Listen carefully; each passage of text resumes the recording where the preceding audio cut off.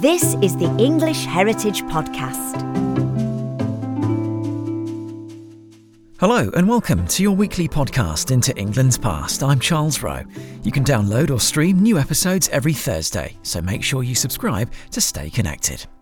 Today we're focusing on a building whose history can be traced back to the 11th century.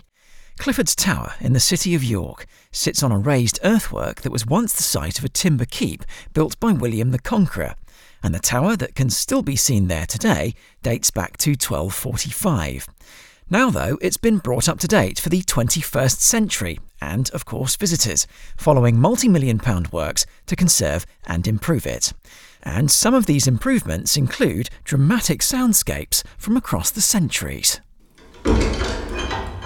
Nu het weerteth wirse and wirse. Här sitter nu. À la justice de l'échec, la pétition de Jean-Guillaume Darrell. We continue. About he lied on so hard that his sword brast a twoo.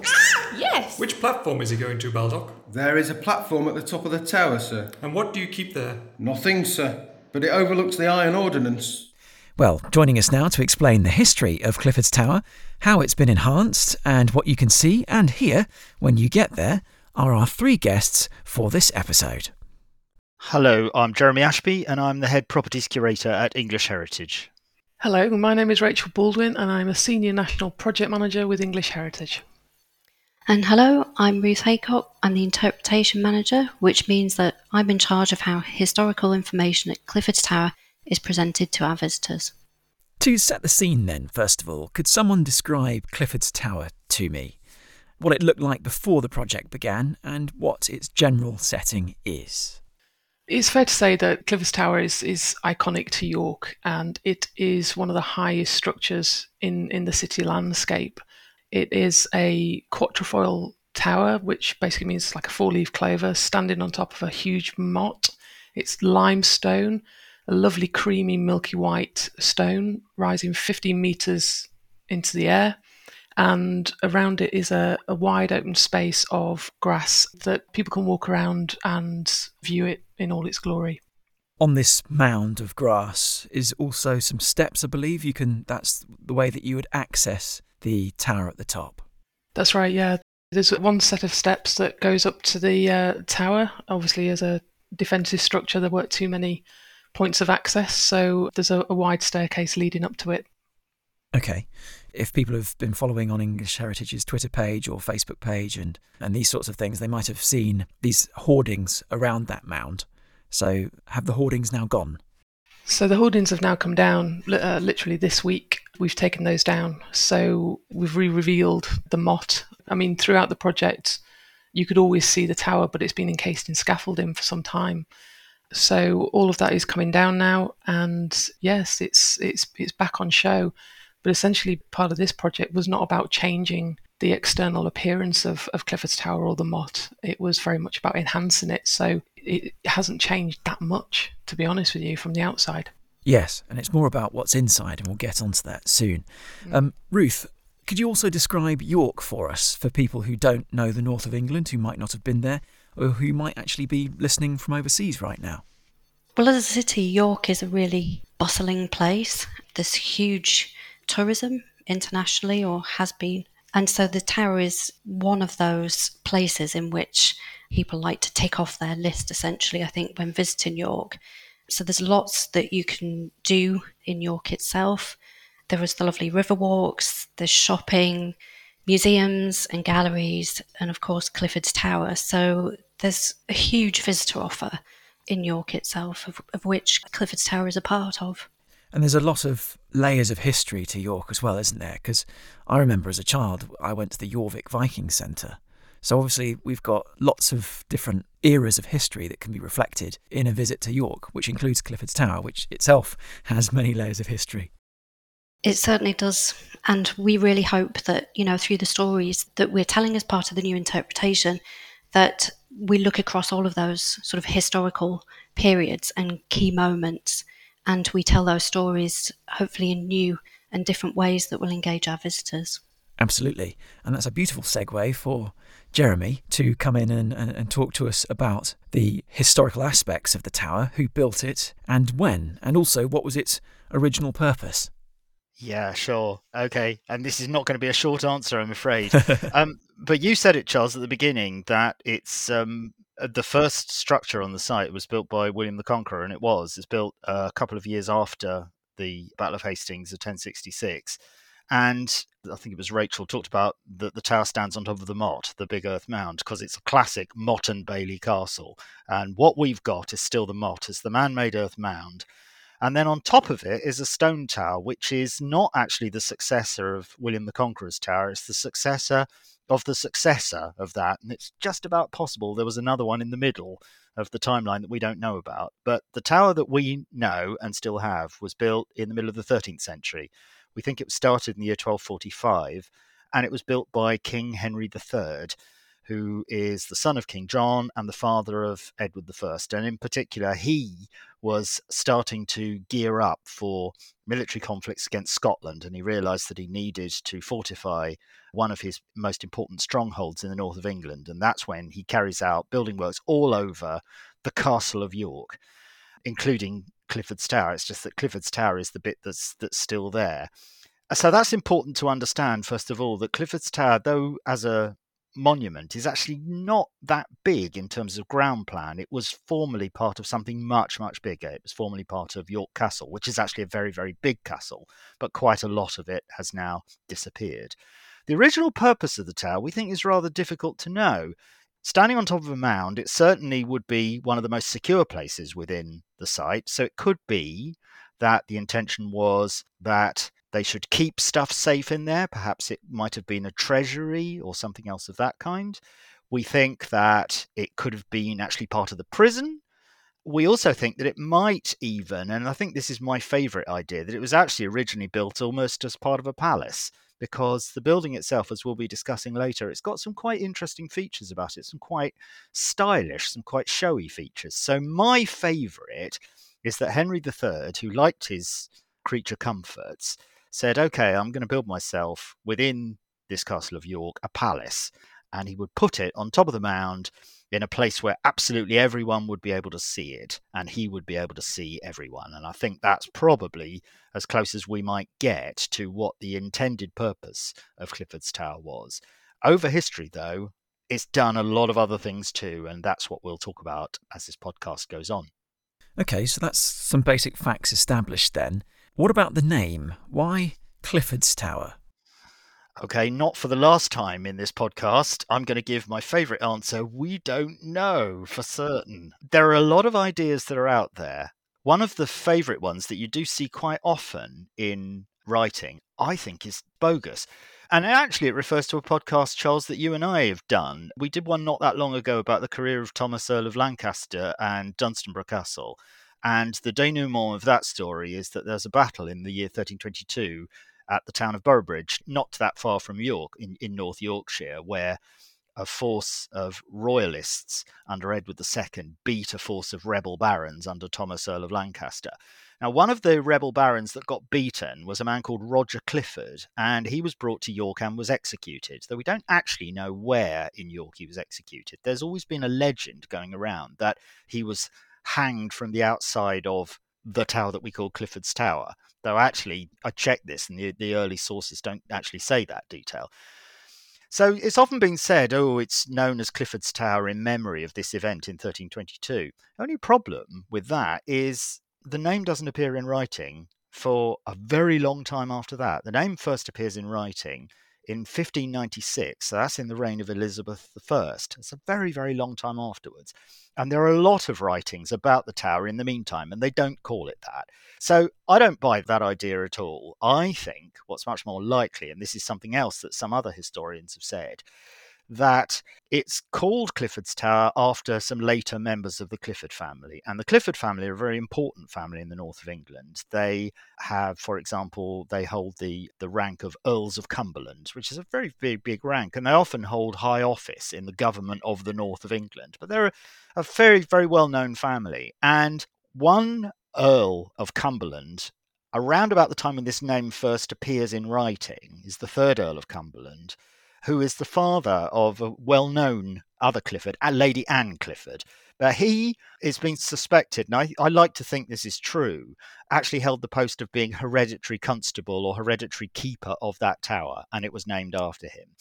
One thing that we do know absolutely for certain is that there were some of his successors as Earl of Cumberland who certainly did have authority over the tower. And when you go to Clifford's Tower now, above the entrance door, you'll see two coats of arms. One coat of arms of the kings of England, King Charles I, but below that, the coat of arms of the Clifford family. And that coat of arms, sculpted, was put up in 1644 by the daughter of the fifth and last Earl of Cumberland in memory of her father.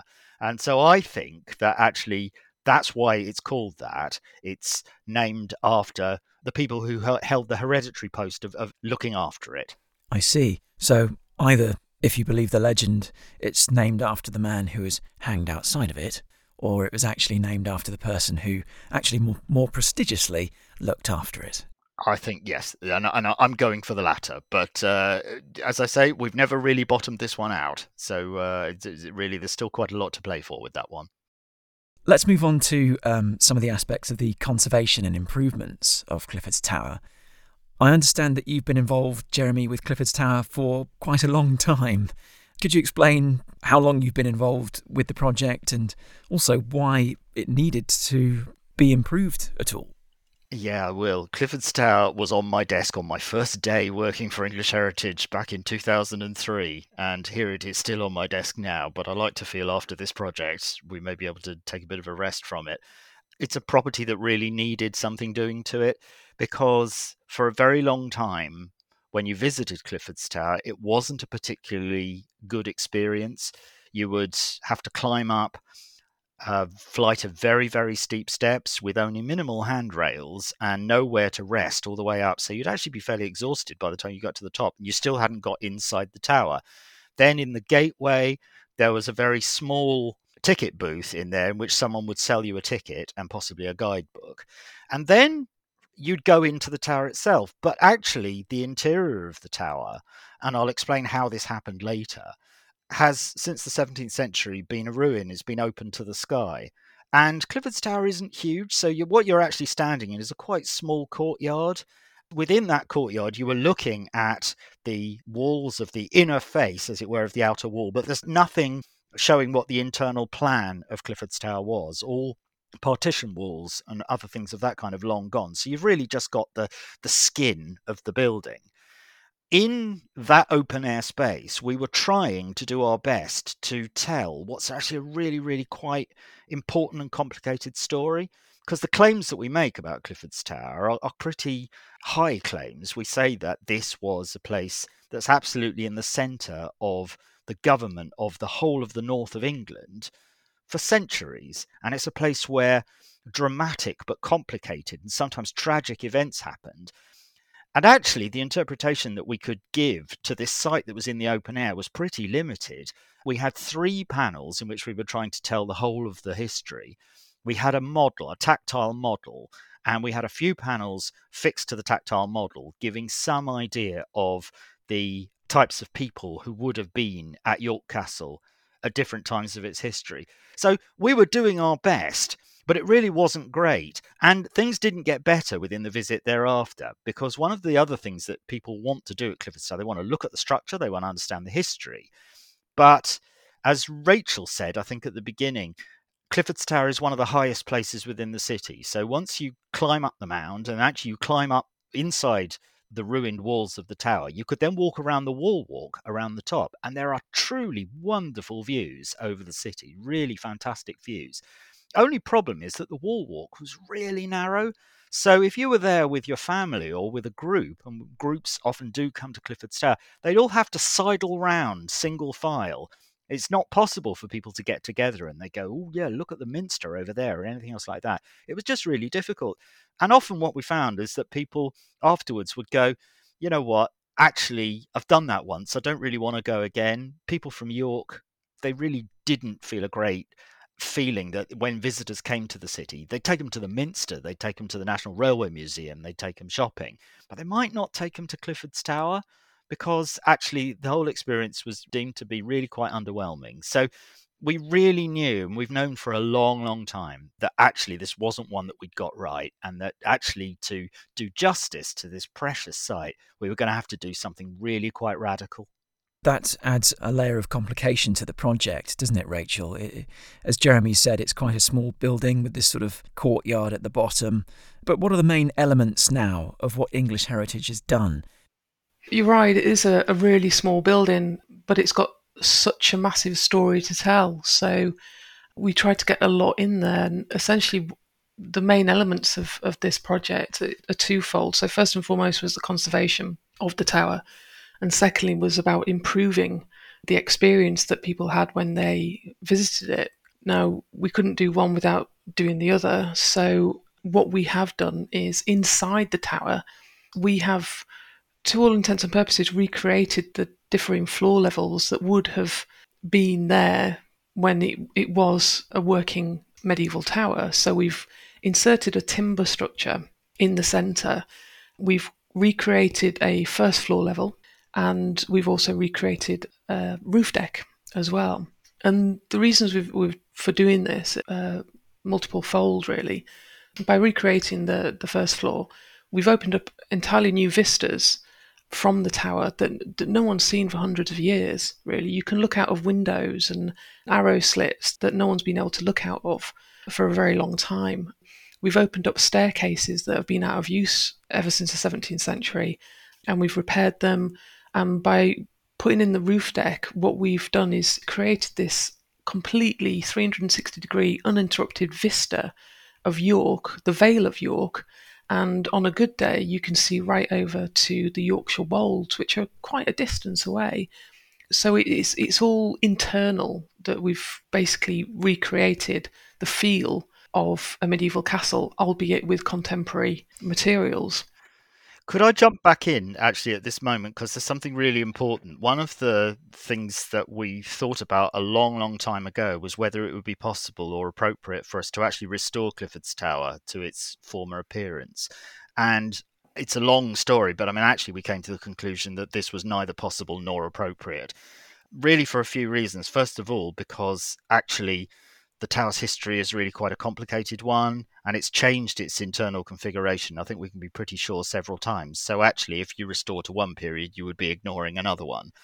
There's also a technical problem that Clifford's Tower, when you visit it, the historic stonework, some of this is actually quite a long way away from vertical and horizontal, that the mound on which it sat has had some moments of subsidence, and there are parts of the structure that are actually leaning quite a long way out of true. So actually trying to put whole timber floors back in where first timber floors have been, it would have been technically so very difficult that probably sort of best avoided.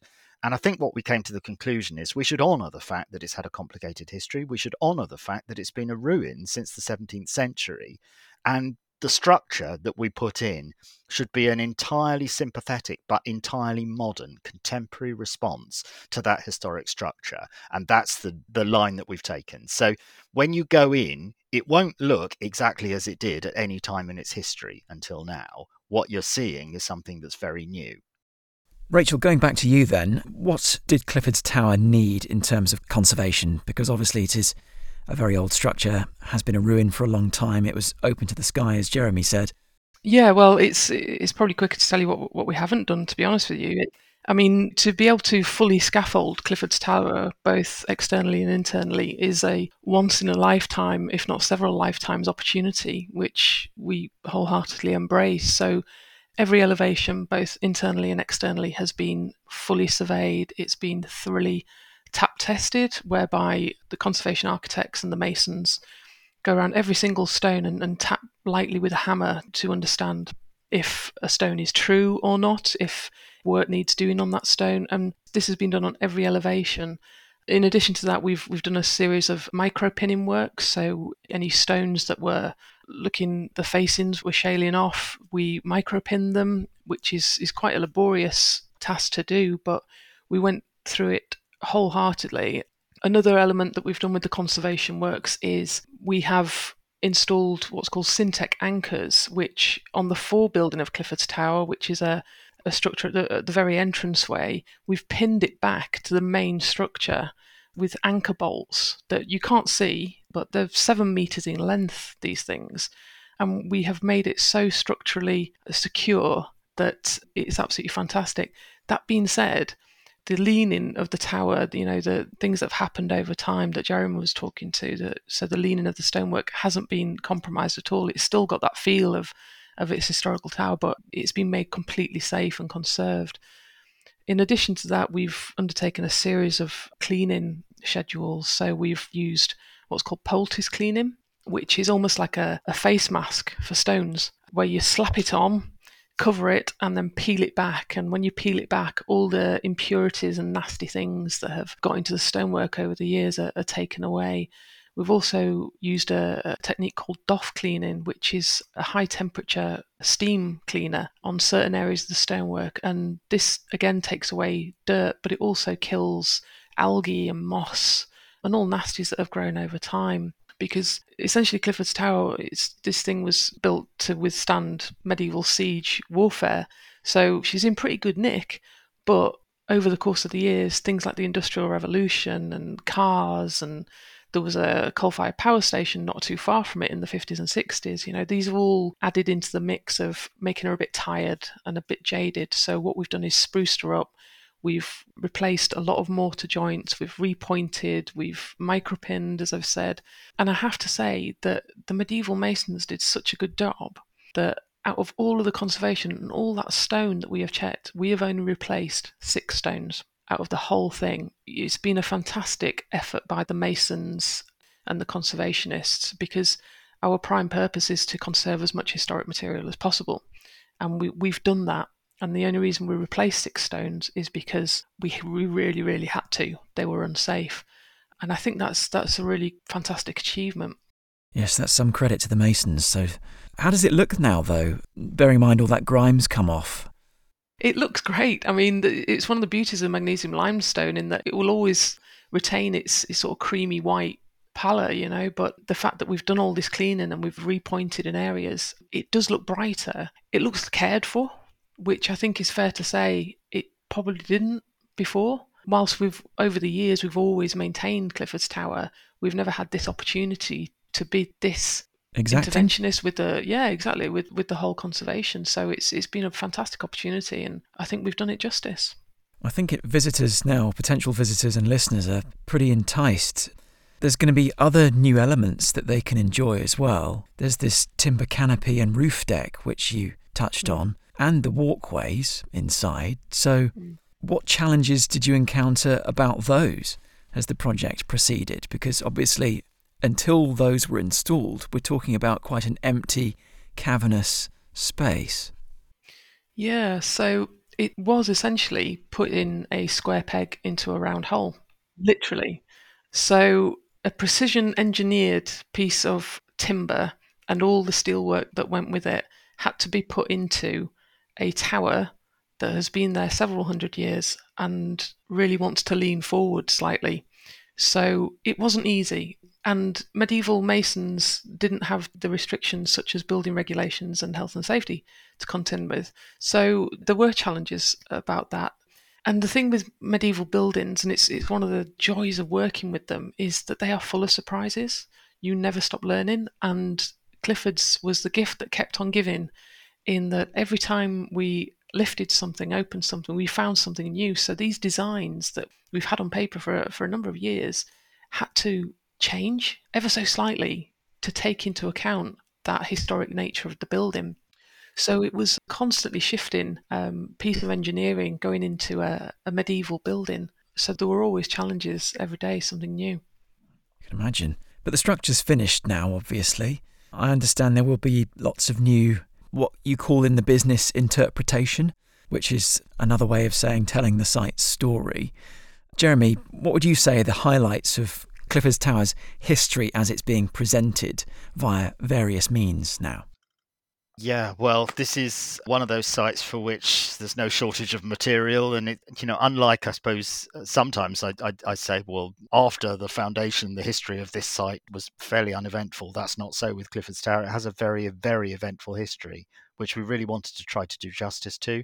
And the eventfulness of it, I mean, it starts very early. In fact, it really starts before the castle was complete. And first of all, we knew we needed to do a bit of scene setting. I think you'd mentioned that you'd been to the Jorvik Viking Centre, which is just around the corner from Clifford's Tower. And in fact, even before that, it was a big Roman city, and we needed to make some reference to that too. But the history as a castle, it starts quite violently in the time of William the Conqueror. There are several rebellions against William the Conqueror.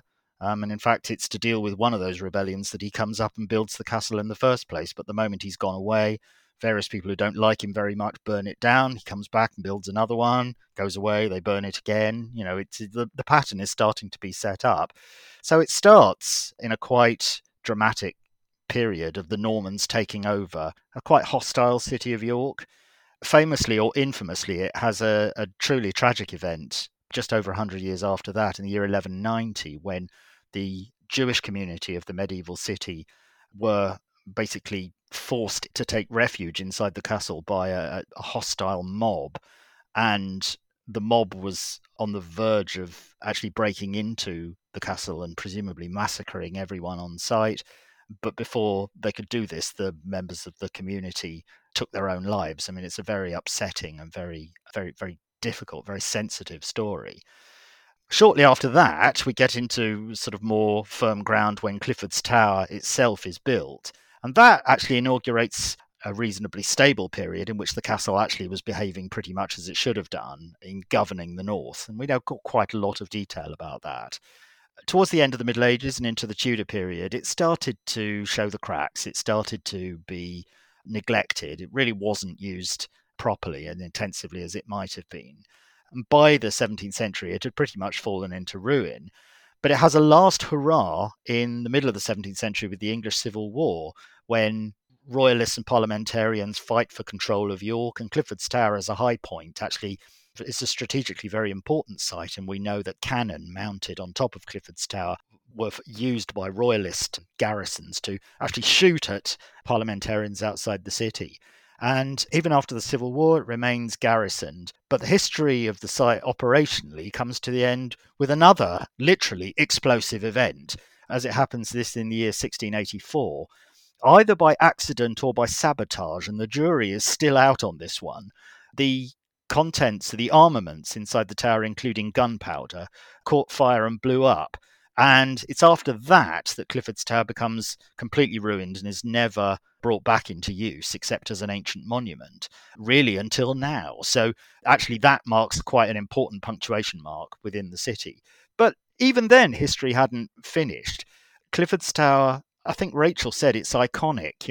It's a structure that people in York think of just as much as York Minster as being actually the embodiment of their city. L.S. Lowry painted it. So it's a big, important landmark. And even in times when it hadn't been possible physically to get to the tower, because it was actually inside the county jail or anything else, I think people were well aware of it as a high point and a landmark within the city. So a long and complicated story with lots of episodes to it, and trying to tell that story in a small space has actually been one of the more enjoyable challenges that I've had to deal with. And it's been great to work with Ruth and some of her colleagues in trying to get that right. Yes, just regarding one of those elements of the greater story, one of those episodes, you've described this issue with the Jewish community. How did English Heritage approach the telling of that story?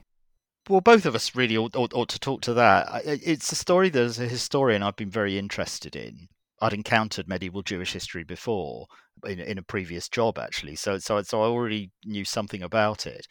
But of course, it's a very delicate and shocking story. And it has an additional difficulty that it's actually quite difficult to know for certain what happened, because much of the detail of the event took place actually inside the castle, where only Jewish people were present. So it's, really we don't know. But what we do know is that the Jewish community was under attack and many of its members committed suicide. Now, that's, of course, a shocking story, but because of its place within national history and within Jewish history, it's a story that absolutely demands to be told. And one of the first things that we felt we needed to do was actually talk to modern Jewish people. And we've been very lucky that in the last few years, there's been something of a resurgence of Jewish community life within the city of York. There have been Jewish people there for a very, very long time, but actually a quite vigorous community of the liberal Jewish tradition has assembled itself, in the last few years. And so actually we were always able to go to them and to say, look, this is the story that we're thinking of telling and the way that we're thinking of telling it. What do you think? And they've actually been great critical friends to our project in saying, yeah, we really like that, or yeah, we don't like that. And actually, can we suggest that you talk to this person? They might be able to give you another perspective. So that was part of the start of it. And as the historian, I think I'd worked out something of the story that I felt I wanted to tell and that some modern Jewish people also felt was about right. But then we were faced with the challenge of how we were going to tell it. And it's at that point that I think Ruth needs to take the story on a bit. What was the challenge there in telling that story, Ruth? Well, as Jeremy said, the massacre of the Jewish medieval community, it's always been a really important part of the history of the site, and one that we've given great consideration and thought to, working closely with members of the Jewish community in York to really help, inform the way in which we tell the story. And how we've done that has been through two distinct approaches, through text and through audio. So we've worked with the four-lobed architectural plan of the building to create four distinct periods within the history of the site. And in each of those lobes, there is a plinth that displays text and illustration. And so the story of the massacre of the Jewish people is communicated through information given within one of the lobes in the tower. So that's the first. And then the second is through audio. So one of the 5 audio stories that we've created for the project and that has been dedicated to the telling of this story. And we worked with Gobbledygook Theatre to produce this strand of interpretation. So the audio was really sensitively scripted, it was cast and has been told by an actor of Jewish heritage. Right. I understand as well that there are other aspects of Clifford's Tower's history which play on this idea of audio as well. You can hear the sounds of the past, so to speak, although spoken by modern people, by modern actors. So audio has played a really important part of the interpretation. So as Jeremy has said, it is a small site, and the challenge has been how we can really tell the breadth and depth of history of Clifford's Tower within such a small space. So audio has been really integral to telling of those stories and indeed the visitor experience. So we have 5 character-led audio stories, but in addition to that, we also have a historical soundscape as well. And that again follows the 4-lobed architectural plan defined by periods. And so you will encounter languages that are not spoken today, but also the sounds, historical sounds of day-to-day life as well as you move through the site. So that's a real feast for the ears, isn't it? As well as the eyes. You've got all this new wooden structure inside that people can explore, and you can also sit in these alcoves, I believe, where you will hear these different voices, as if from the past, and voiced by local people. That's quite a lot for the visitors to sort of absorb, isn't it? It must be quite nice. It is, but it's also about offering different experiences as well, different ways to engage our visitors. Not everybody wants to stand and read text-based information. They might want to gather that through other experiences. And so we've really looked to find different ways in which we can tell those stories. So it offers choice, I think, which is really important for our visitors. And accessibility as well for people who might not be able to enjoy the sights. They can enjoy the sounds at least, and the feeling of walking around and the surfaces that they walk on, etc. Yeah, an important aspect of the interpretation project and indeed the wider project has been access. In developing the project, offering experiences that are, inclusive and enriching as possible has been central to the scheme. And importantly, finding ways to seamlessly integrate the different approaches also to avoid the them and us approach. So we've developed permanent and handheld tactile maps. We've created an audio description tour. We've translated all texts and scripts into 5 different languages and embedded hearing loops into the audio seating. So these are just a few of the ways in which we've tried to broaden access throughout the site. The audio tour is an audio description tour, so that's for blind and partially sighted visitors. And they will get text through audio, but they will also get a description of the environment, the part of the tower that they're standing in, and also navigational information as well. In terms of the translations, that is translating our text into 5 different languages, and that will be available via QR code as downloadable PDFs. What else will people be able to do, and how have you approached the well-known views from the top? Who wants to start us off? Rachel, do you want to start us off? The views from the top, it's incomparable. I mean, it's the finest view across the cityscape that there is available in York. And speaking from personal experience, it beats hands down the view from the top of York Minster, purely because it's a completely uninterrupted view. You can see right across the Vale of York, you can see the Wolds, and because of its vantage point of where it is, the only other things at that level on the skyline are York Minster and a few church spires, medieval church spires. So you are really getting a view of the York as it would have been across the ages, and it is absolutely stunning. And before, and Jeremy alluded to it, the experience was you had to go around the outer edge of the tower. Now with the new timber deck, you can walk all across, left, right. You can take pictures with your phone without worrying about tripping up or anything like that. You know, it's absolutely fantastic. You can sit, you can take your time. It is spectacular, absolutely amazing to look at the city from that angle. Almost like a roof terrace then, effectively, where... Yeah, effectively a roof terrace. So yeah, there's plenty of room, you know, family groups, school groups, whatever, and it won't feel crowded like it did before. We used to have queues going round, or you know, people shuffling along. We won't have that anymore. It's a really wide open expanse. One of the things about it is that Rachel said this definitely before, that we really wanted to make all these radical changes to the interior of Clifford's Tower, but from the outside we wanted it still to look pretty much as it always has done, and we know that that's something that a lot of people prize, you know, quite a lot. So there was a bit of a challenge for us in actually getting the detailing of this right, because obviously there has to be some kind of security barrier around the edge, so that safety barrier, so people don't fall off. Actually, you can have a very lightweight translucent structure that just doesn't really register. But the other thing is that the barrier is set just enough behind the edge of the tower, as it were, that it doesn't really register from being down below. And this is one of the moments where the tower being on a mound is playing to our advantage, because actually you're not looking at it from the level of the bottom of the tower. You're looking at it from a level quite a long way down below that, from the street level. So the angles don't really pick up this modern intervention. And what that meant is that it's possible for us to put some fixed interpretation up there that actually talks about some of the context of what's around us.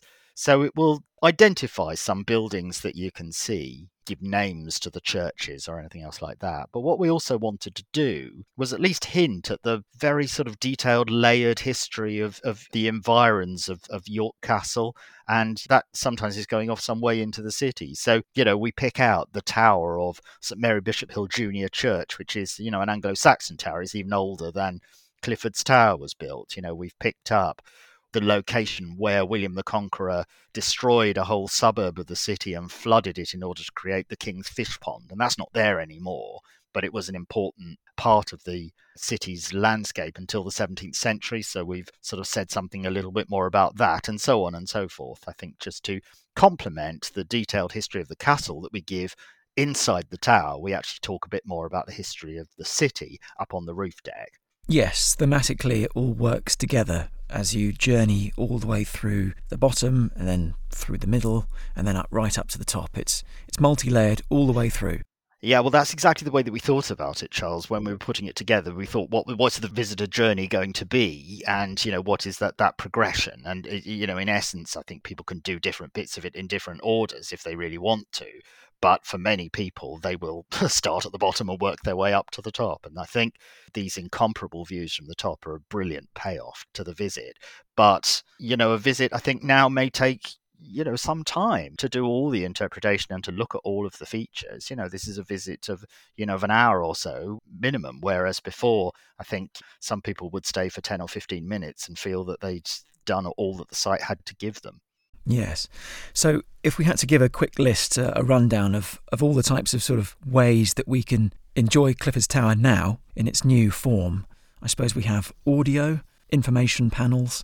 What are the others? Animation seen at the Piaggio on arrival to the site. And as you mentioned, we have text and illustration displayed on plinths within the tower.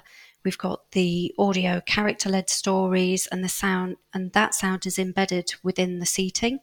We have this historical soundscape that can be heard throughout the main space within the tower, and a web-based virtual tour also. So it's really highly interactive then. It uses the traditional ways of telling stories at English heritage sites, like audio and, prior to that, panels. But it's also got these other ways that you can access via the web, QR codes, your mobile phone, all that kind of thing. So it's past, present and future all in one, isn't it? Indeed. I think as well, it's very much that when you're in the tower and you're on top of the tower, you are part of the city of York, which in itself just drips history, and you're in it. And if we focus then, Ruth, on this audio side of things, which obviously we're doing on a podcast today, how are the voices of Clifford's Tower created and also these historical soundscapes created? So the project team at English Heritage, we worked with Gobbledygook Theatre on the creation of the character-led stories and also the projection studio on the creation of the historic soundscape.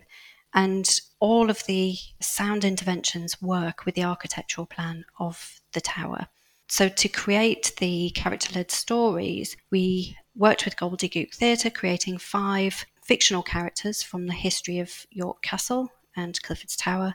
And the stories are then told through a single person perspective, because it was really important for us to capture the human experience in telling the different stories.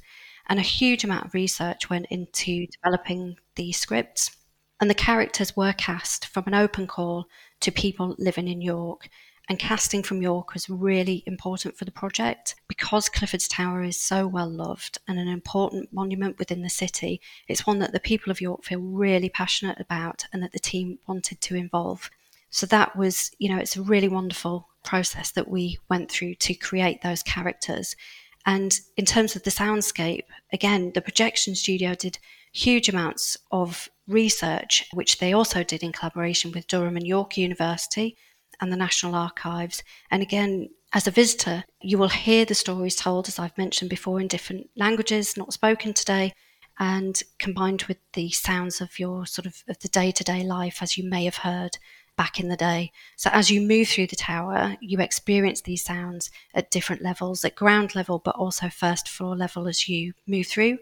And what's really wonderful is that you experience the sound of the weather. So there's the rain and there's bird song, and it really lifts the experience of visiting the tower. And if you're a school party coming to visit Clifford's Tower at some point soon, you might even hear your own teacher, I gather.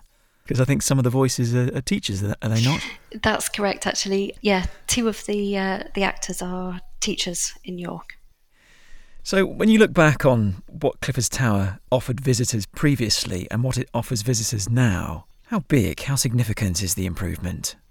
Well, I think it's incomparable, to be honest with you. It's, whilst from the outside it doesn't look that we've done that much, from the inside it is just a completely wow, jaw-dropping experience. And I've had the honour of working on this since the project began.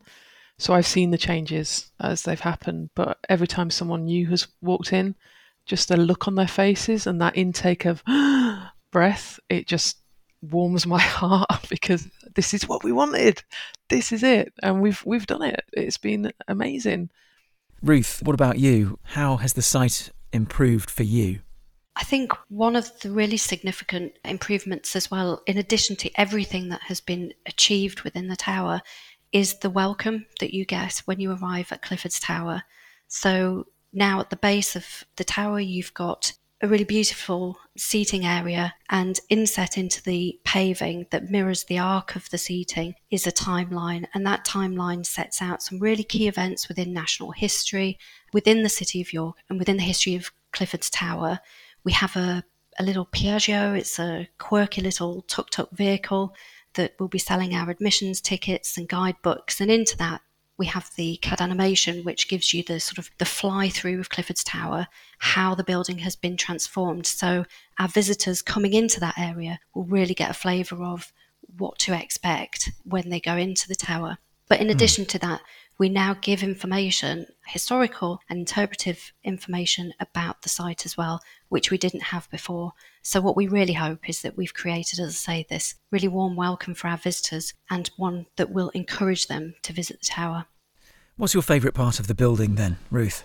Mine is the vista that you get when you enter the main building, the tower itself. It's a dynamic space with the new walkways, providing access to the first floor level.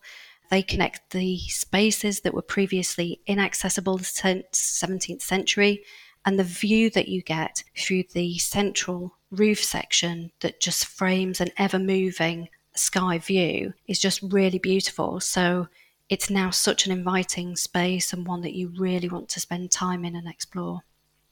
Do you have a particular favourite spot, Rachel? I have quite a few, but I think one of my favourite spots is actually on the southeast internal side, because we have put this precision engineered timber in. As I said before, it accentuates the lean of the tower, and every time someone new comes into the tower and looks at it, they turn to look at me and say, "Is that timber straight?" And I'm like, yes, it is. It's the walls that aren't. And it's a real sort of leaning Tower of Pizza kind of moment you can really see the lean on the building. It is a fantastic spot. For you, Jeremy, does it have any quirks that have come out as a result of the conservation work and improvements? Oh, loads, absolutely. I mean, it's as Rachel was saying, it's the gift that keeps on giving, that actually the conservators and the team that worked on the site did it with such love and care that actually it really does feel lived in. And yeah, there's a load of details that, we'd never been able to spot before. The constructional traces that are left on the stones themselves, some of the scorching patterns from when the building caught fire in 1684. And I think for me, the complete favourite thing about all of it is actually the way that this ancient but slightly overlooked building is now displayed about as well as I can imagine it ever could be. That this wonderful contemporary structure that sits over the top of it and protects it from the elements, it also meant that we can now light it properly and in fact dramatically. It's a building actually of great drama inside, and all of that now comes out. So it is just literally jaw-dropping when you see it, because I think many people, me included, must have thought that we already knew everything about Clifford's Tower, and actually now we realise we only knew the half of it.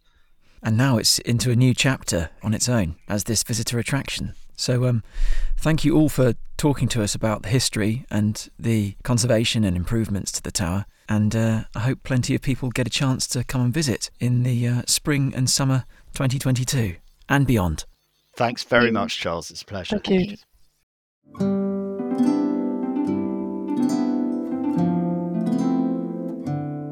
You've been listening to the English Heritage Podcast. Also coming up soon, Part 3 of our Hadrian's Wall mini-series. One really specific date is a stone, again from Chester's, and we know that it was on the 30th of October, 221 AD. Thanks for listening. See you next time.